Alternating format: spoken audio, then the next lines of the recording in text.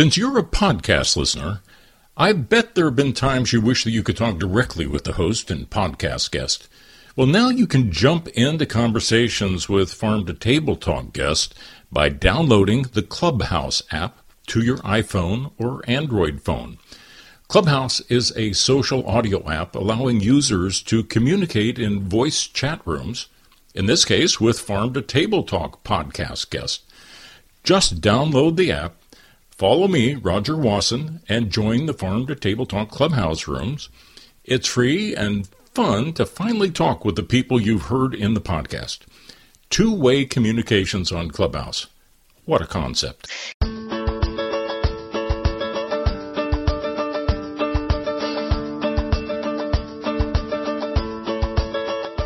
It's time for conversations about our food and how it's grown on Farm to Table Talk with your host, Roger Wasson.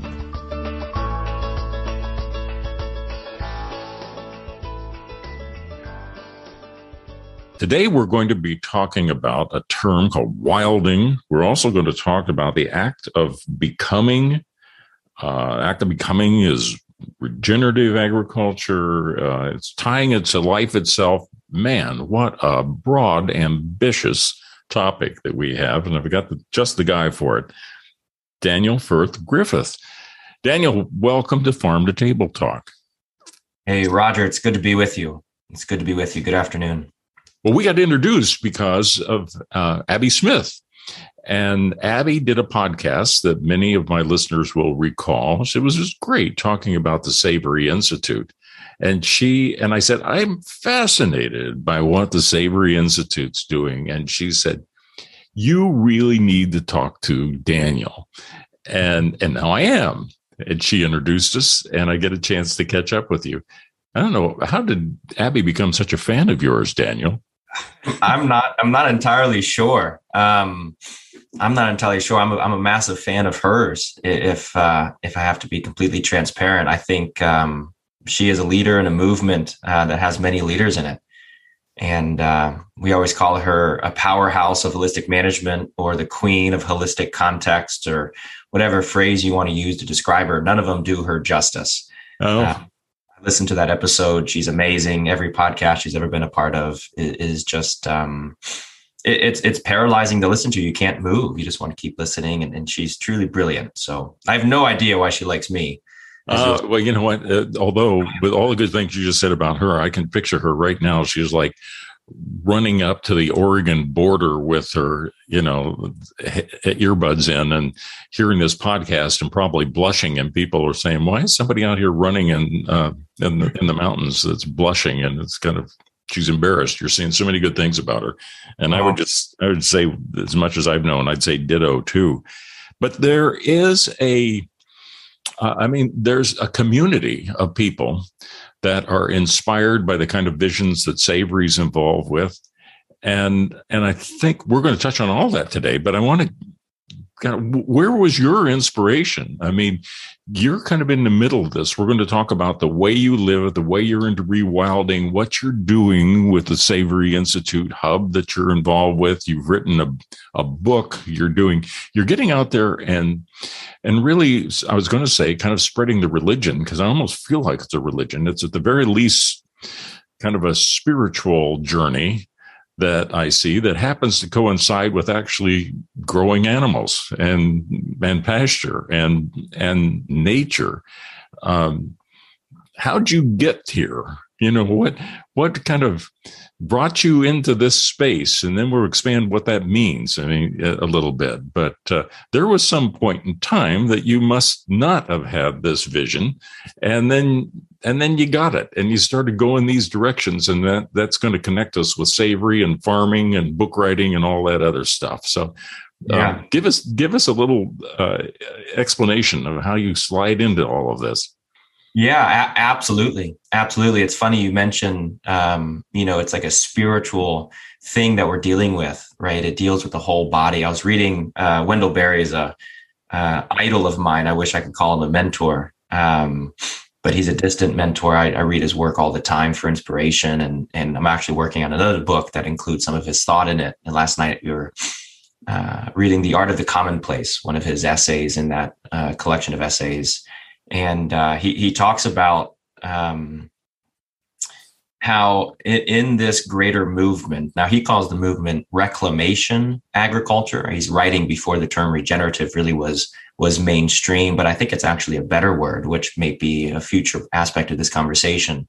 But he writes that in reclamation agriculture, or in farming for nature is another way of saying it, that you really do get the unification of body, mind, and spirit, right? How you eat is also how you think and how you live and what you believe, and what you eat is a component of what you believe, right? And it also produces thought. So it's a cyclical whole that we're dealing with. And I think it's absolutely true. You can't understand my story or our work, or really even the work of the Savory Institute, without understanding that we work in wholes, that how a human thinks is how he lived, right? And the reverse is also true, and what they believe is a component of that. I'm a big fan of history. I was a history major in college, and Winston Churchill has a phrase where he talks about thought and action, and how we have to live lives in uniformity to that reality that we all live and we all act and we all think. And there's tangents there to discuss, but it is truly interesting. The more you dive into the regenerative movement, what it is, reclamation agriculture today, the more you see those principles and deep philosophies. My story into this movement and understanding where we are today begins in a totally different world. I was homeschooled. I grew up in Northeast Ohio, grew up on 30 acres just south of Cleveland. All of my were you near the Malabar Farms? I was. Yep. We used to go there every summer. Really? Yeah, because I've did a podcast about that, and I've got a stack of books here that I'm trying to get through of the Malabar Farm and Pleasant Valley. And so when you mentioned Northeast Ohio, I thought that was really interesting because, you would think of somebody that had been to Paris and Hollywood and so forth and decided to get back to nature. Where would they land? And they landed, and he came back to Northeast Ohio. And so we'll have to have people be sure that go find an old copy. They have to go on Amazon, have them chase them down for you, Malabar Farms, and read it. So I interrupted you there. No, you're fine. So you're fine. Northeast Ohio. It's worth the interruption. There are amazing books, amazing thoughts. So I grew up in Northeast Ohio, was the second son of four siblings, and we were all homeschooled, had a very wild childhood, just on the periphery of civilization. I always tell folks that we were about 5 minutes away from Taco Bell, but you never would have known it. And we lived a life according to that. And my parents, my dad is a serial entrepreneur, very successful. My mom always believed that to truly homeschool well, you had to do two things. The first of which was to inspire a sense of learning, a love of learning. And two is to educate that learning is possible, and how, and understand how one learns. And so she thought, hey, if we can just capture those two things, all of our kids, all of my siblings would leave the nest, if you will, with the ability to do good, right? To be good, to do good. And whatever we chose to do. And so we grew up in some sort of freedom. There's more pictures in my childhood album of me half naked outside covered in dirt than not. So I was a blessed child, especially knowing what I know now of health and child rearing. I was definitely a blessed child, but I never thought I would go into agriculture. Never thought I would go into agriculture. My family isn't agricultural. None of my distant relatives are farmers. My namesake is a Stanford MBA and serial entrepreneur and venture capitalist in China. And, that was just, we grew up in a wild system, more or less, like I said, on the periphery of civilization. But I always saw my life going more towards business and finance, or whatever it was, just obviously the opposite of what I understand farming to be today. And was highly athletic. In high school, state champion wrestler, highly recruited Division I football recruit. And then senior year, everything changed. I was jogging around the football field, first day of two-a-days, my senior year in high school. At that moment, I had letters of intent to any Division I college I wanted to go to for nearly a full ride or a full ride. And, life looked like it was going in a direction. And then literally in a split second, everything changed. I collapsed on the football field. What we thought was an injury, a sports related injury. We soon learned within a couple of months that it wasn't. It had no name, but basically what we understand it to be, or understood it then and still understand it to be today, was a near body degeneration event. Something was wrong somewhere in my genetics or whatever it was. It wasn't really well understood. But my bones were degenerating. My liver function and my kidney function were going down exponentially. And I went through about 6 to 7 years of a hard time. My body would go through cycles where I would lose 80 pounds in a month, right? 80 pounds. And, life would halt and stop, and we would figure out some sort of momentary relief. And, we would gain the weight back and then lose it again. And then we had hip surgeries and shoulder surgeries. And I more or less lived in the hospital for that period. And a lot of details that I'm sparing. But the theme here, the point is that life in this moment pivoted from a healthy life, a more or less wild life, to a very controlled life, right? I was living in hospitals. We traveled all around the country visiting hospitals to then live in those hospitals. And obviously sports were out of the question. And we started to reevaluate a lot of what was and possibly what could be. Again, skipping over the details, there was one time I recorded an entire podcast episode over just my story, and it was nearly 2 hours long. So not only do I not want to relive some of those moments, but also two, there's no need. And I'm fast forwarding to the end of the story, end of this epoch in the story now. But it was spring, maybe a decade ago, a couple years less. And I was married to my wife. By that time, she was working full time. I had barely any energy to get off the couch. And I was reading a book on the back patio. We had made a little spring fire in this little chimenea right on my family's home. And I was reading a book that was actually given to me by a good friend of mine who's a larger cattle farmer, grass farmer, regenerative farmer from Northeast Ohio. He had given me Joel Salatin's book, Folks, This Ain't Normal. And I didn't understand the coincidence or the irony or the beautiful, blessed reality of that gift in the moment as I do now. But he had given it to me and I was reading it. And I remember, I'll never forget these moments. I was sitting there. It was spring in Northeast Ohio. The winters are long. You have lake effect snow that lasts so painfully long into the spring season. But it was finally spring. The leaves were emerging. I remember there were being birds, and it was just cold enough to need a fire. My ideal weather. And I'm reading this book, and it's challenging paradigms. It's questionably even changing my life. And my mom walks out of the back sliding glass door. And, I've told this story literally hundreds of times, and I don't think I ever get through it without getting a little too emotional for my liking. But she walks out of the door, and there was a literal tear in her eye and a little smirk on her face, just enough to see it, just a little side bit of joy coming out of her mouth. And she sits down at the table and put the book down. And she says, "Daniel, we've tried everything." And I mean it. And, as an aside here, we had lived at hospitals. We had studied traditional Chinese medicine all the way through accepting whatever Western medicine could throw at us. We literally had tried everything, from surgeries to tests to procedures to physical therapy to living in the hospitals themselves, and nothing had worked. I was a Division I football recruit. I could bench 225 pounds 21 times. I weighed 235 pounds. I could run very fast at my height. And now I was about 140 pounds and barely move. And it was just truly, truly a sight to see. And so back to the story, she says, "Daniel, we've tried everything." And we had. And then she pauses, and the pause was deafening. It was unbelievable. And then she said, "But we haven't tried chickens." And the whole demeanor of the conversation, I laughed, I giggled, I probably came close to crying. And she said, no, you don't understand. I mean this.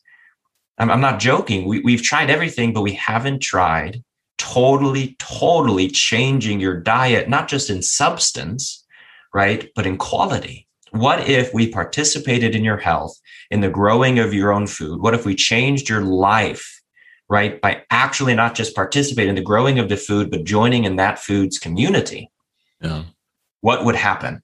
And so it's my wife and I's joke nowadays. And now the story is not so sad anymore. It's only up from here, but now we just joke. but I never called my wife. She was working full time. She was not a part of this conversation. That day, that instant, my mom and I bought 100 black Australorp chickens from Murray Hatchery, and my wife was thrown into it. I guess would be the joke. In her relief, though, she did say a couple of days later that she would follow me into being a farmer as long as we didn't raise rabbits. She was petrified of something of raising rabbits, and we never have. We never talked about it since. But that's really the story. Then we started working, as I said, the gentleman who gave me Folks's Ain't Normal by Joel Salatin, that same gentleman let me volunteer on his cattle farm. I was weak, I was feeble, I knew nothing, and he gave me strength, and he paid me in livers and hearts and organs and bones and meats that he couldn't sell, and it was unbelievable, life-changing. Grew up on my repertoire, started a market garden, started a chicken operation on our own, family land, and then scaled and scaled and scaled. And now we run a 400-acre, wildland here in Central Virginia. Wow. So what a story. I'm in for the long version someday too, but I really appreciate your getting us to that spot. So you're in Virginia. I mean, how did you find this farm that you're on? Yeah, that's a really good question. Shorter story, but still a story. I'm a fan of stories. My dad always wanted to retire and purchase a larger acreage, outside of the city, just to have a little bit more peaceful retirement. His life is very fast paced, entrepreneur. And he wanted the opposite for his retirement. And so all throughout my high school life, he always was throwing properties at me. Daniel, what if when you graduate college, we looked at a place like this? And so it was always there, and, it was the future vision. But when we started actually understanding agriculture and life started to return, and strength and weight, just physical weight on my frame started to return, we realized that there was an opportunity not just to heal myself, but we also believed that there were many people like me struggling with illness and disease that, wasn't quite understandable or maybe curable, via either Eastern or Western medical systems. Mm-hmm. And what they needed was connection and community and good food and nutrient-rich food, et cetera. And so we started to postulate the question of what if we can find land where Dad can escape to and Daniel can farm. Mm-hmm. Right. So we started looking and looking. We actually found this farm probably 3 years before we bought it. It was on the market for about, 5 times more than we wanted to pay for it. And so we were looking at a farm nearby. The realtor showed us this one as well. Our hearts fell for it. It had 2 houses, which obviously is what we needed, a place for my family and a place for my dad and my mom to retire and escape to, per their context and vision for their retirement. But it was fenced and it had many springs. I mean, it was exactly the landscape we were looking for, just way too overpriced. And so we moved on. We forgot about it. And then maybe 3 years later, the realtor called us, and my wife and I, we were vacationing at Virginia Beach. It was April 12th. I'll never forget it. We were at a dinner, and my phone rang, and it was the realtor. And Morgan, my wife, was like, what is he calling about? Pick that up. So I picked it up, and he said, Daniel, you have to come here now. And I said, his name was Tom. Tom, where's here? Well, what are you talking about? By the way, it's good to hear from you. I haven't heard from you in 3 years. And he goes, you have to come to, the farm we showed you down here in Central Virginia. It's for sale again, and you got to come. And I was like, well, we're in Virginia Beach. We're not far. And so we terminated our vacation short. I trusted the man for good reason too. We showed up, and there was a logging operation on the farm, full scale, clear cut over logging operation on the farm. And I said, Tom, what's going on?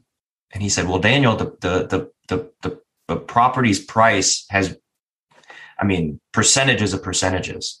The property was not free, but more or less in terms of property value and comps, it was free.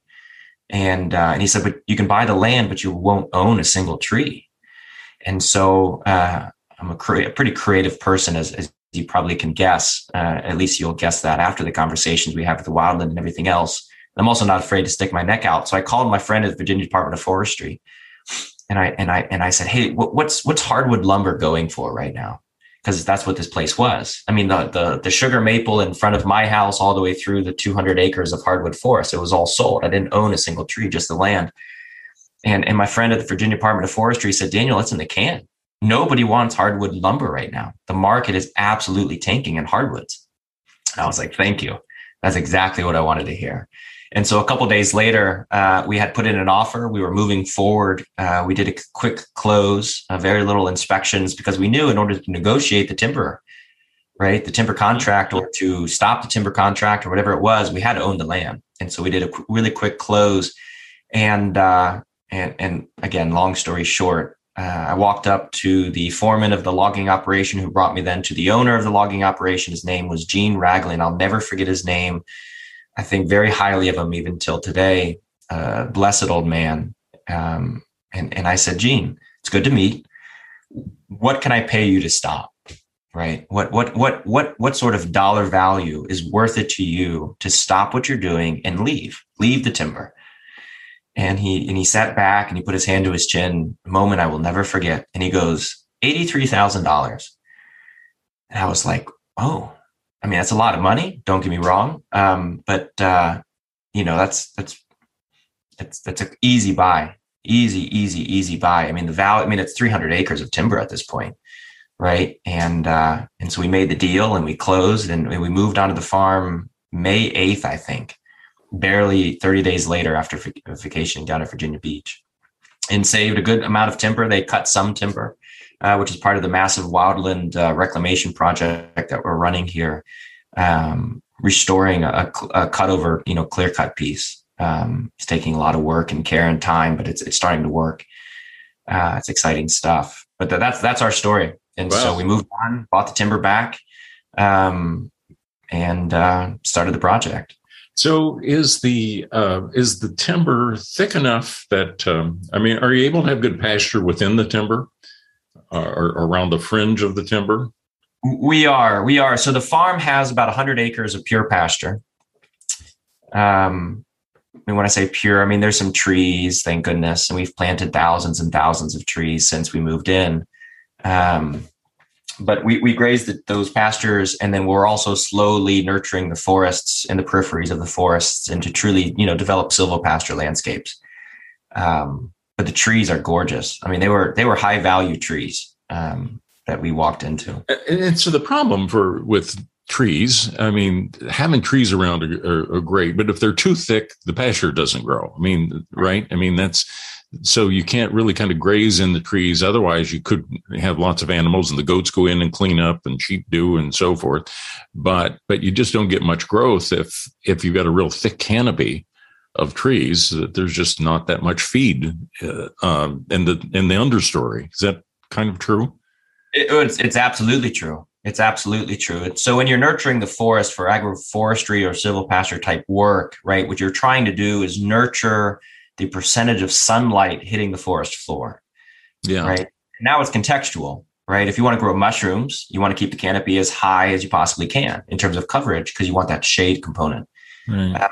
If you're trying to grow pasture, so a silvopasture, you want to reduce it down to, some people argue, you got to look at different university studies.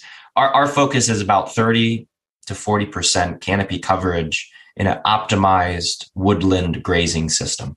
And so, if a closed canopy forest is 100% canopy coverage, we're looking at about, 1/3 of that for grazing.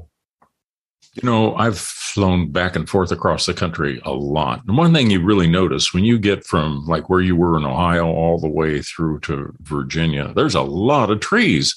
And when you start thinking about that the potential to bring back more farming operations that utilize a combination of pastures and the forest, which are naturally kind of occurring out there, makes you feel like it's a frontier left of potential to produce more food regeneratively.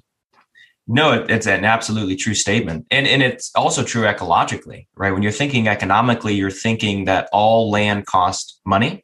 And if you are paying a mortgage on a landscape that you're not farming, right, then economics aren't really in your favor. And so increasing the pastured acreage you have, right, given this frontier, as you put it, is a deeply economic position to be in. The abundance there is economic, but also, and you'll see this, in our work at the Wildland, it's also deeply ecologic, in the sense that never before in the history of Eastern United States, in the temperate climate, broadleafed biome, have herbivores, stayed out of forests. One of the only truly native species, herbivores, to this area of the world. When I say native, what I mean is it was here long before humans ever got here. Sure. That's how I'm defining the term native. It predates human existence here in North America. Was the giant ground sloth, right? And so this is like an elephant-sized leaf-eating herbivore, if you will, that run around the forest and climb the trees. And I mean, that speaks volumes to the size of trees, right? Imagine if elephants were in the trees.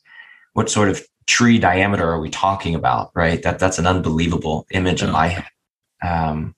But so what we challenge, and maybe this is a good transition into the Wildland. I mean, the Wildland is a challenge.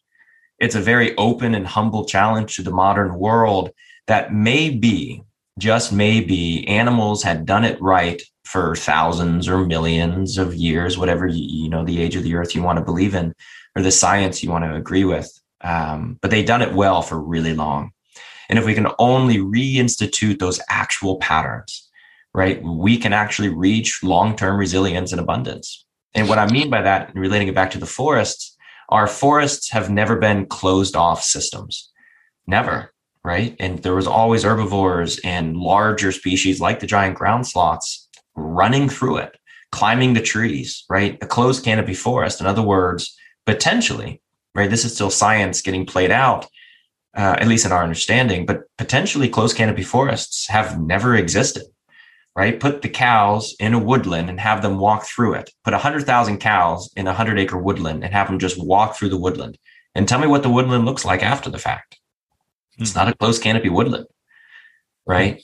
And, we don't have 100,000 cows, today on our little Wildland project here of 400 acres. But imagine what would follow such a disturbance event. So, right, such an animal impact intense moment in ecologic history. Well, if you fast forward many thousands of years after the sloths, you've got where I came from is the bison that were going through the area. And we were in prairie soils that still today have, deep, rich, organic black soil from all the bison that's probably, 6 to 10 foot deep of black organic matter. And then, but still, even on our farms where I was at, there was always thickets and there were woods and there were some ponds and there was, they probably could have left even more of them. But to trace what we face today and what the opportunities are that we can go back to the beginning of agriculture, and you're going even beyond that, prehistoric times. That's humbling. Words fail me because it seems very respectful. It seems like and to engage like you have there. It's impressive. And I would imagine that around you, there are people that have done other approaches that have clear cut the forest and have tried to go to row crops on land that's got more contour than they should probably be trying to row crop farm, that they would be better off if they let it be pasture. But I'm sure that typically there'd be a lot of people around that nonetheless are trying to try to farm it in those ways that, again, take the forest out and be plowing areas that they should have been leaving alone. Right. Absolutely. Yeah. It's Isabella Tree is a famous and widely published author in the world of rewilding over in the UK. Her methods and philosophies differ from ours, but a lot of her words are brilliant. And she's writing about these ancient times and what the world looked like in ancient times, prehistoric times. And then she writes about today and the conservationists of today and the natural landscapes of today and what humans in our highly civilized world consider to be barbaric and uncivilized. And they're not the same things, right? And so what I'm saying here is this: actually wild landscapes of our prehistoric past did not look like conserved or national landscapes of today. Many authors and speakers and activists are claiming this for the national park system for the United States in modern times, right? That Yellowstone, be it beautiful, is not natural, right? And when we took the wolves out, the elk and everything else overpopulated in the stream banks. Everybody, or at least most people, know this story. But the stream started to degenerate and deteriorate, and we lost springs and we lost species. And then we brought in the wolves, right? And what did the wolves do? The wolves controlled the elk controlled the stream banks, and all of the holes, the interconnected and interdependent holes within holes emerged in very natural patterns, and something was co-created. It was new to Yellowstone. In our human memory, this was a new event in the Yellowstone National Forest. And so there's a tension between what is natural and what we perceive naturalness to be. And so here at the Wildland, that's a daily challenge, with our own paradigms, our own human constructs, our own farm business, right? In order to be here, we have to pay a mortgage, we have to pay property tax. And so this money has to generate some form of capital. But that's tension to the natural world. The natural world is patience. Emerson, he said, adopt the pace of nature. Its secret is patience, right? Our farm business, our profit and loss statement, our P&L, our tax return, none of it is patient, right? And so human systems, be them social, be them economic, be them an attempt to understand ecology as conservationists and others do. And I include farmers in that conversation as well. It has to be checked by the actual wild, right? Our historical wild. And why does that matter? Some people argue that why does, prehistoric landscapes, why does the landscapes of 5,000 years ago even matter to today? And the answer is genetics.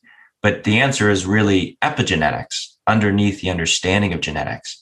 Meaning that, there's an oak tree, there's a white oak tree. We cored it when we first moved in. It was 347 years old. It's just outside this window here. That tree is only so old, right? But how old is its genetics, right? Where was its mother when it was planted? Well, its mother was 300 to 1,000 years old when it was planted, right? And we can very quickly go back in that tree's genetic legacy, if you will, thousands of years very quickly. And so when we're looking at that tree's genetics and epigenetics, right, which is the climate adaptions or local adaptions of how those genetics were expressed, are very old. They're not new, right? Only recently in the last 100, 150 years has that oak had to take high levels of man-made carbon dioxide out of the air and put it into the soil or its trunk. That's a new phenomenon for that oak in terms of genetics. And so when you're nurturing the natural world, when you're trying to create an environment that is not new, rather is very old, you're dealing with genetics. But you're also then dealing with pigs and sheep and cows and horses, and they've all evolved. They don't look much like they did necessarily 1,000 years ago or a couple thousand years ago, and you're incorporating them into it. So how does that go? I mean, you've got the space, you've got the woods, you've got the hills, you've got the pasture, you've got the soil, you've got all of that, and then you're starting to put animals back in. And that they're animals that are of this century in some cases, although you're using some very old breeds as well. But explain that you're standing out here and you're looking at this land without any animals, and you're going to say, I'm going to reintroduce animals into this. How do you make that decision, and what animals did you end up with? Yeah, what a question. We always say the wildland is a challenge. But it's not to provoke argument, right? It's to reawaken abundance. And so whenever we're thinking of making a decision here, bringing in or introducing animals, it's not a question of what do we need to challenge? What do we need to control? It's really of what sort of community do we need to nurture so that abundance can be reawoken. It's here. Right. And we do a lot of consulting work, which is more of our relation to the Savory Institute. We have our own institute. It's called the Robinia Institute, which maybe we can talk about later on a future episode. But we do a lot of consulting work, and we're asked quite regularly. We do a lot of land transition consulting, meaning that, 1,000-acre corn, soy, and wheat farmer wants to turn into a regenerative grass farmer, and we help them make it happen. And they always talk about species, right? What sort of grass species do we need to plant in our cornfield to graze it? And don't get me wrong, there's some contexts that demand it, but typically more than not, our response is the species are already there.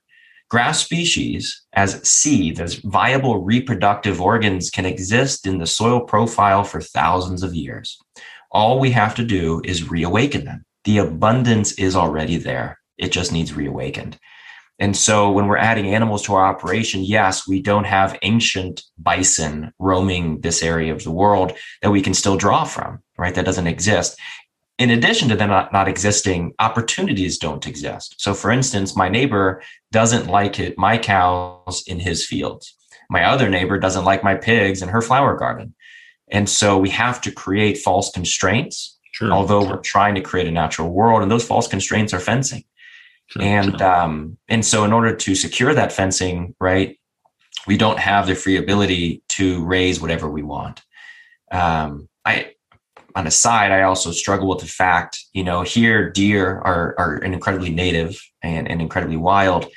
I don't know. I struggle fencing deer. Deer to me are the ones that should be jumping fences, not constrained within. That's another side note, though, a tangent that is quite pregnant and heavy.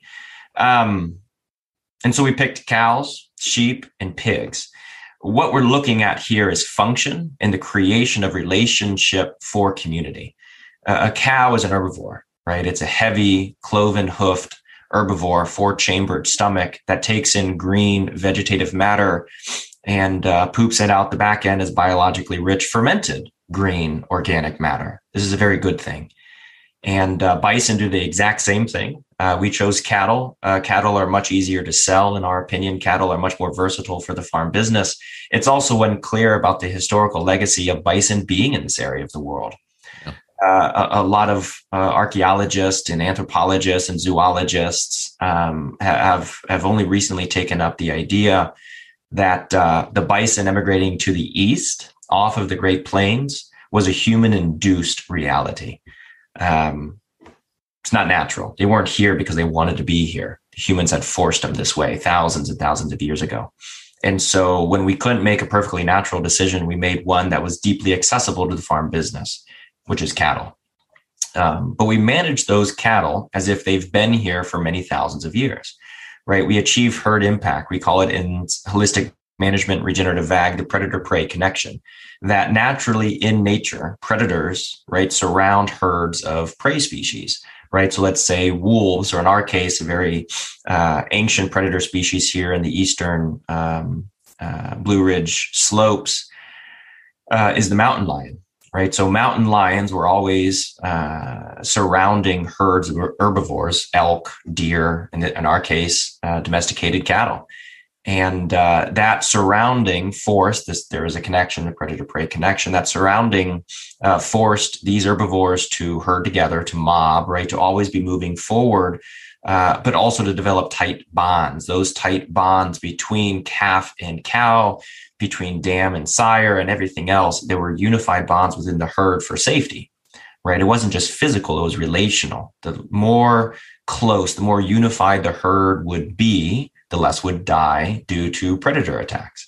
And so what developed out of that, what evolved from that connection, that relationship, is regenerating soil, right? Increasing organic matter, carbon being sequestered within that increasing organic matter, deeper roots for the plants, greater biodiversity, right? More abundance being awakened via the community between the predators and the prey.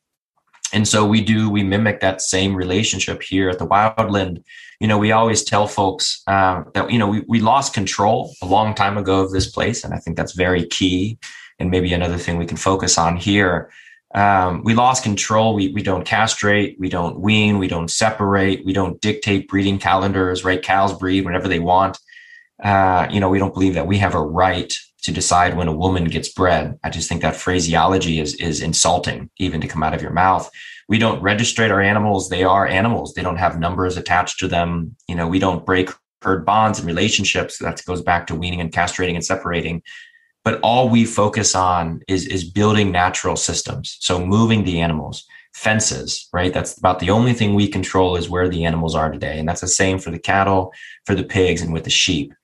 If I can make a tangent here, this is something that's very interesting. It's an emergent property of the wildland that it emergent in the sense that we didn't design it. It just happened.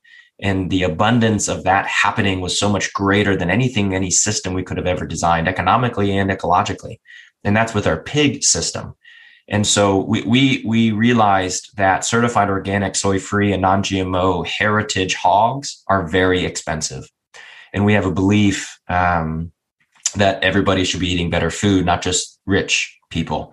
It's fine if you want to be a rich person, but everybody needs to eat good food. And the issue with certified organic, non-GMO, and soy-free heritage pigs, right, bacon, if you will, is that it's very expensive and only a select population of the Central Virginia community could afford it. And so we knew we needed to innovate. It had nothing to do with wildness or wilding, right, or the Wildland Project as a whole. It was due to economics. It was due to economics because at the very front of this, as you said in the beginning, spirituality and physicality, it's unified, it's holistic. We have to find a universal and holistic abundance where the entire community, human community, natural community, wild community, economic community, social community, it all thrives. And so we knew we needed to innovate our pig program. And so what we built is something that I'm very, very pleased with economically. We were able to reduce input costs while not reducing the quality of the pork any bit. It's still certified organic, non-GMO, soy-free. They're still heritage pigs. But we were able to reduce it down from 60% of those pigs' daily diets down to 0.5%, right? And the only way we did that was we released control. We basically fenced larger areas of the farm, let the pigs roam wild and free, let themselves nourish in whatever sort of water or spring systems they could find.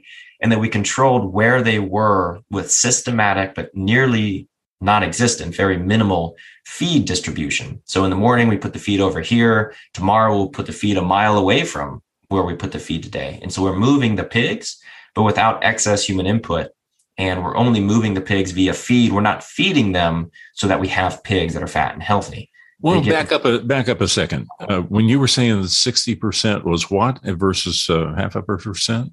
60% of the pig's daily diet was at first supplemental feed, meaning that like corn and protein of some sort. Exactly. And now we're down to 0.5%. And so now everything else just out roaming around and rooting around in the ground and eating acorns and whatever. Exactly. And so why does this work? Well, we built it for economic reasons, right? But what I want to focus on here, and I've already done that, I think I've elucidated that well. What I want to do here is talk about the ecology. So regenerative agriculture, as I've already said here on this podcast, was built off of that predator-prey connection, that predators are always pushing and mobbing herbivores, the prey species, forward naturally in nature. That's what regenerative agriculture is built in. Well, the issue is, what is a pig? Is a pig a predator or is it a prey species? Mm-hmm. Pigs are omnivores. I don't know. I think pigs are predators. Why? Pigs are predators because, one, they eat anything. Two, they actually go and seek meat when you give them a free environment to do so. But also, three, they hunt in packs. No pig in a free natural system wants to be in a sounder of 100 pigs. You won't see it happen. Take 100 pigs, and we have many hundreds here at the Wildland, put them in a 400-acre paddock, let's just say, and tell me how many groupings and subgroupings and cliques of pigs are developed within the very first day. There's hundreds. On hundreds. 1 and 2 pigs go off and fight by themselves. That's what they do. When a pig farrows, she doesn't farrow or calf, as the analogy would be. She doesn't give birth babies in a herd, right? Cows, prey species, when they go to calf, they go off a little bit in the distance, but the coyotes, the mountain lions, the bobcats, the wolves, the black bears, they're in the distance. And so they don't go far. But when a pig farrows, it goes off miles by itself to conceal itself, to build a nest, right? Because it is the predator. We have on wildlife cameras a black bear staring down our boar, and nothing happened, right? The black bear respects the boar as a black bear would respect a wolf or a coyote. If that boar, right, is a wild boar. someone who has been birthed and built and raised in the free wild of, I should say free wild, as the most free we can possibly create the wild, as long as I can't let my pigs run to your property. And that's quite the image. So setting this thing up, I envision almost backing a truck up and running them down a chute, putting cattle out there that are cows and bulls and boars and sows and rams and ewes. And then they go find and create their communities out there and be themselves. And other than some feed, like you're saying you're doing with hogs, they're finding their spaces and they're creating this pattern. That's a fascinating image to me of unloading a semi load of animals into a space like that and turning them out and just see what nature does. Yeah, and it's very important to add to that imagery that human impact is still needed. And what I mean by that is, if you release a bunch of cattle on a 400-acre fenced wildland without any control, and you don't control where they go, without predator pressure, right? Because my neighbor, he shoots coyotes whenever he can, right? The mountain lion has been eradicated from this region. We have one lone black bear sow that has cubs every year here at the wildland, but it's just one. Right. And so we don't have those predator species to create the predator-prey connection. And so that connection is broken, which is why regenerative agriculture exists. Humans, the farmer, right, as we call them emergent conservationists, because I don't like the term farmer, but, the quote unquote farmer becomes the wolf. And I mean that physically, and I mean that emotionally, and I mean that relationally. Our purpose here, right, is to guide the cattle as though we were the wolves guiding the cattle thousands of years ago. And so, although the pigs run wild, right, in that sense, they are the wolves. So they don't need any human impact. We do rotate them around because I wish they could roam hundreds of thousands of acres, and they obviously can't. We do use feed to systematically impact their environment and force them into newer areas of the wildland so that they don't, truly degenerate. Over degenerate the landscape. Side note, so human impact is needed, and we do those things with cattle and sheep. We move them, we become the wolves. Two little side notes that I find interesting, and you can pick which one you want to jump down, or you can find a third. But one, the abundance following our pig operation. So where the pigs were last year has more wildflowers, has more species diversity that is both palatable and non-palatable to other species on the farm, including humans, by the way, medicines that are emerging from the landscape as wildflowers or wild herbs that we've never seen before, is unbelievable. Life is returning after their disturbance events. And so out of this, we get human medicine, species diversity, increased carbon sequestration, new species emergence, of species that nobody around us has seen for hundreds of years, or at least 100 years. That's probably more accurate mathematically. And then we get good pork that somebody could buy for $3.50 a pound. That's perfectly certified organic, perfectly non-GMO, and soy-free. Before this system emerged, before the wildland pig operation turned into what it is today, we were selling that same pork for, probably $13 to $14 a pound.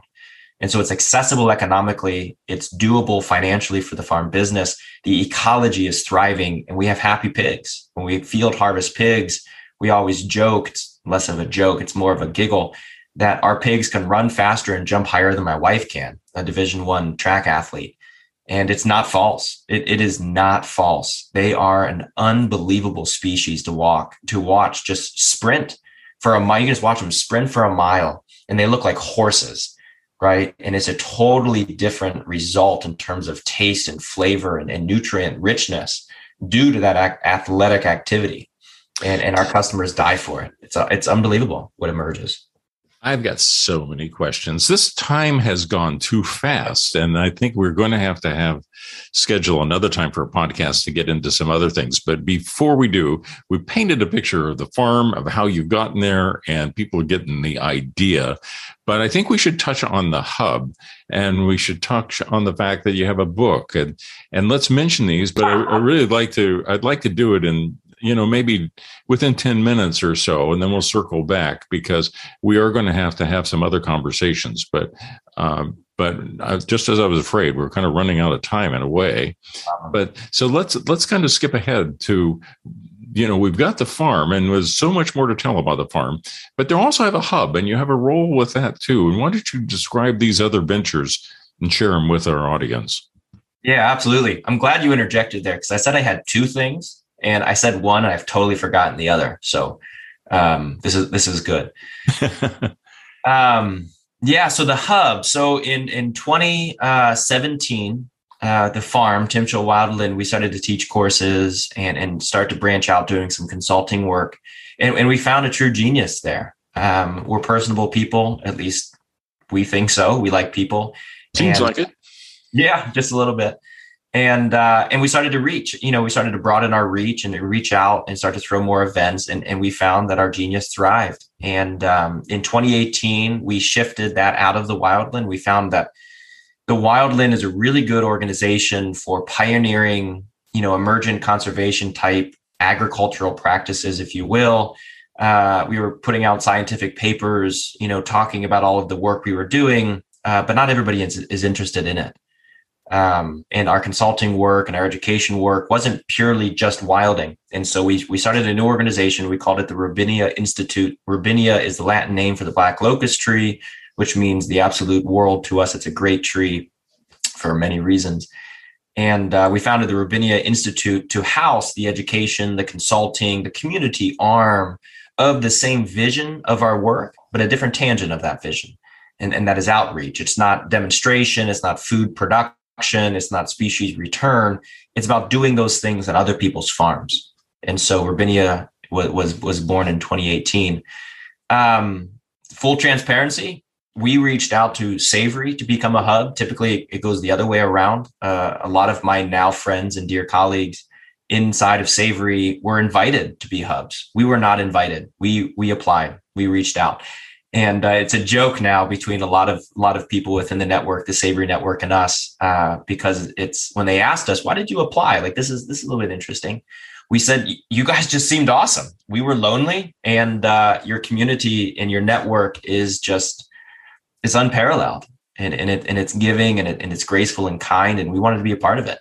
And so, I think it was later 2018, I think is what it was. We applied. We went through to become a Savory hub is a long process. It's about a couple months of applications. You have to create a video, and it's a massive process. And then it's about 18 months worth of onboarding, where they travel you all over the world. They educate you. They throw you through business orientation and business development. I would say courses, but courses would be such an underservice of what they really were, but they really empower you, right? And that's what the Savory Network is. It's not the acquisition of people to serve the greater good. The Savory Network is the allocation of power to people in the community already doing the work, right? And in that way, it's a decentralized nodal network where the abundance, right, the potential of impact has no ceiling. Right, it has no upper metric that holds it down. Anyways, I can say a lot about Savory. It's great. What we do, right, as a hub, what the Robinia Institute does. I'm the co-founder, executive director, and lead educator.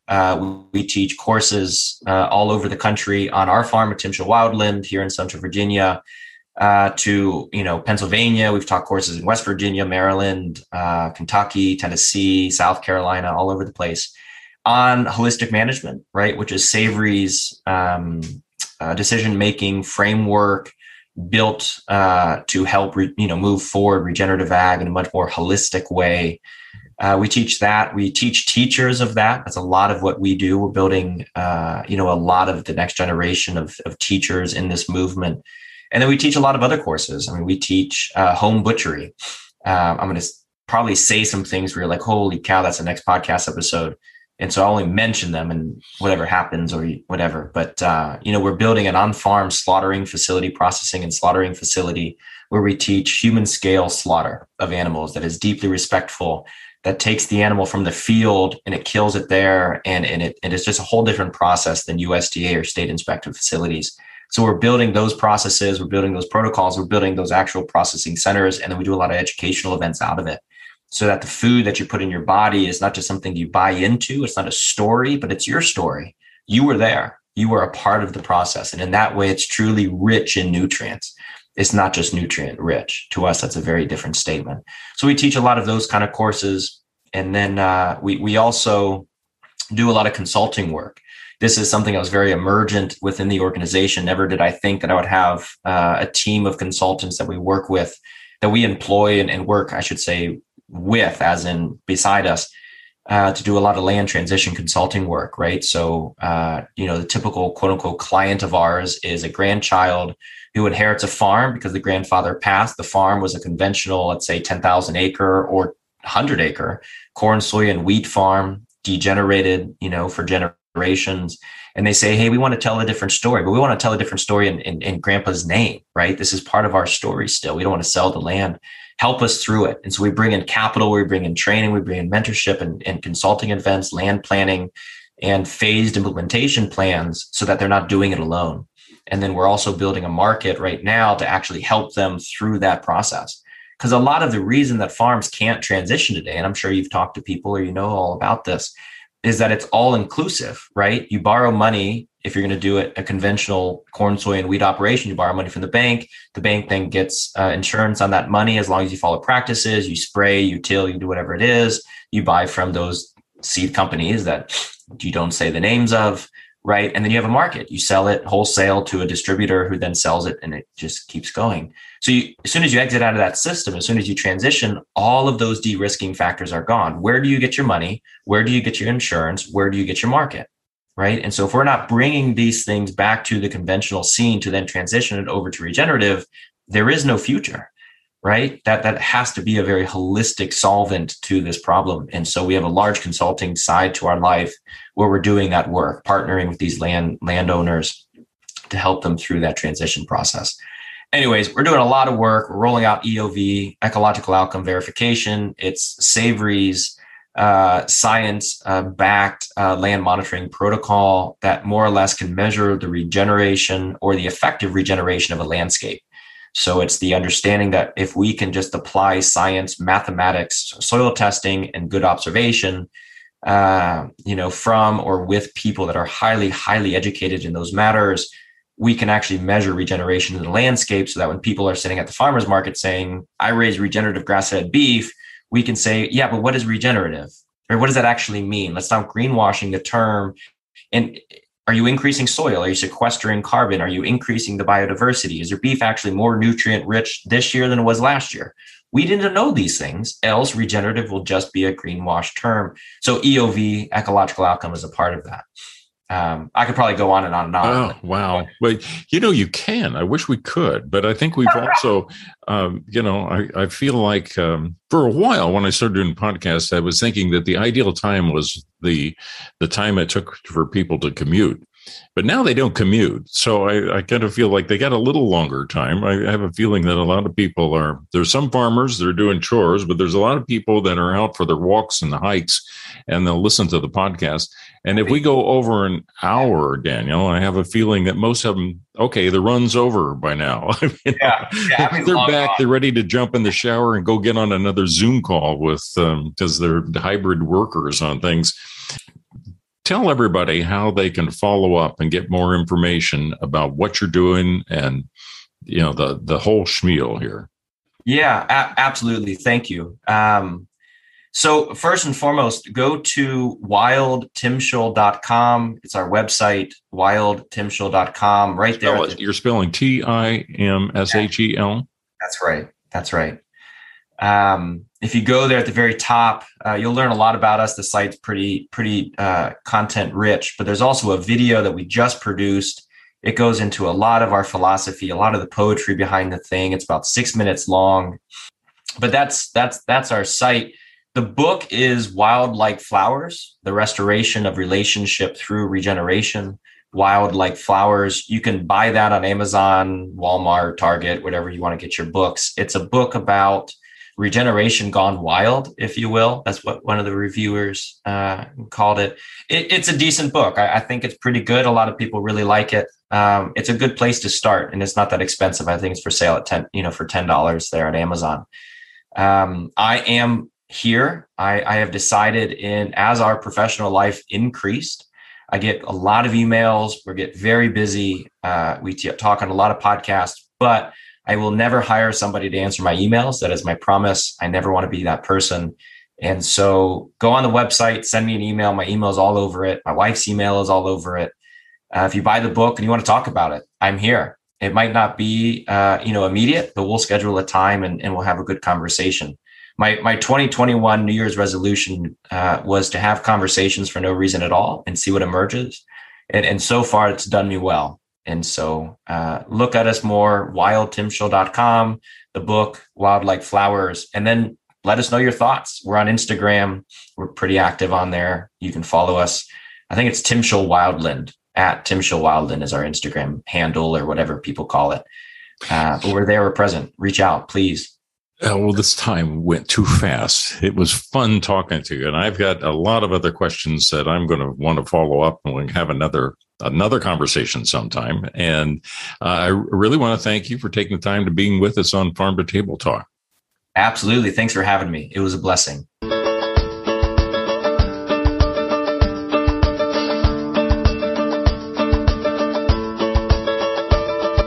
You've been listening to Farm to Table Talk with your host, Roger Wasson. If you like what you hear, go to farmtotabletalk.com and follow us on Facebook and Twitter, or go to iTunes to subscribe and give us a review and a rating. Thanks for listening to Farm to Table Talk with your host, Roger Wasson.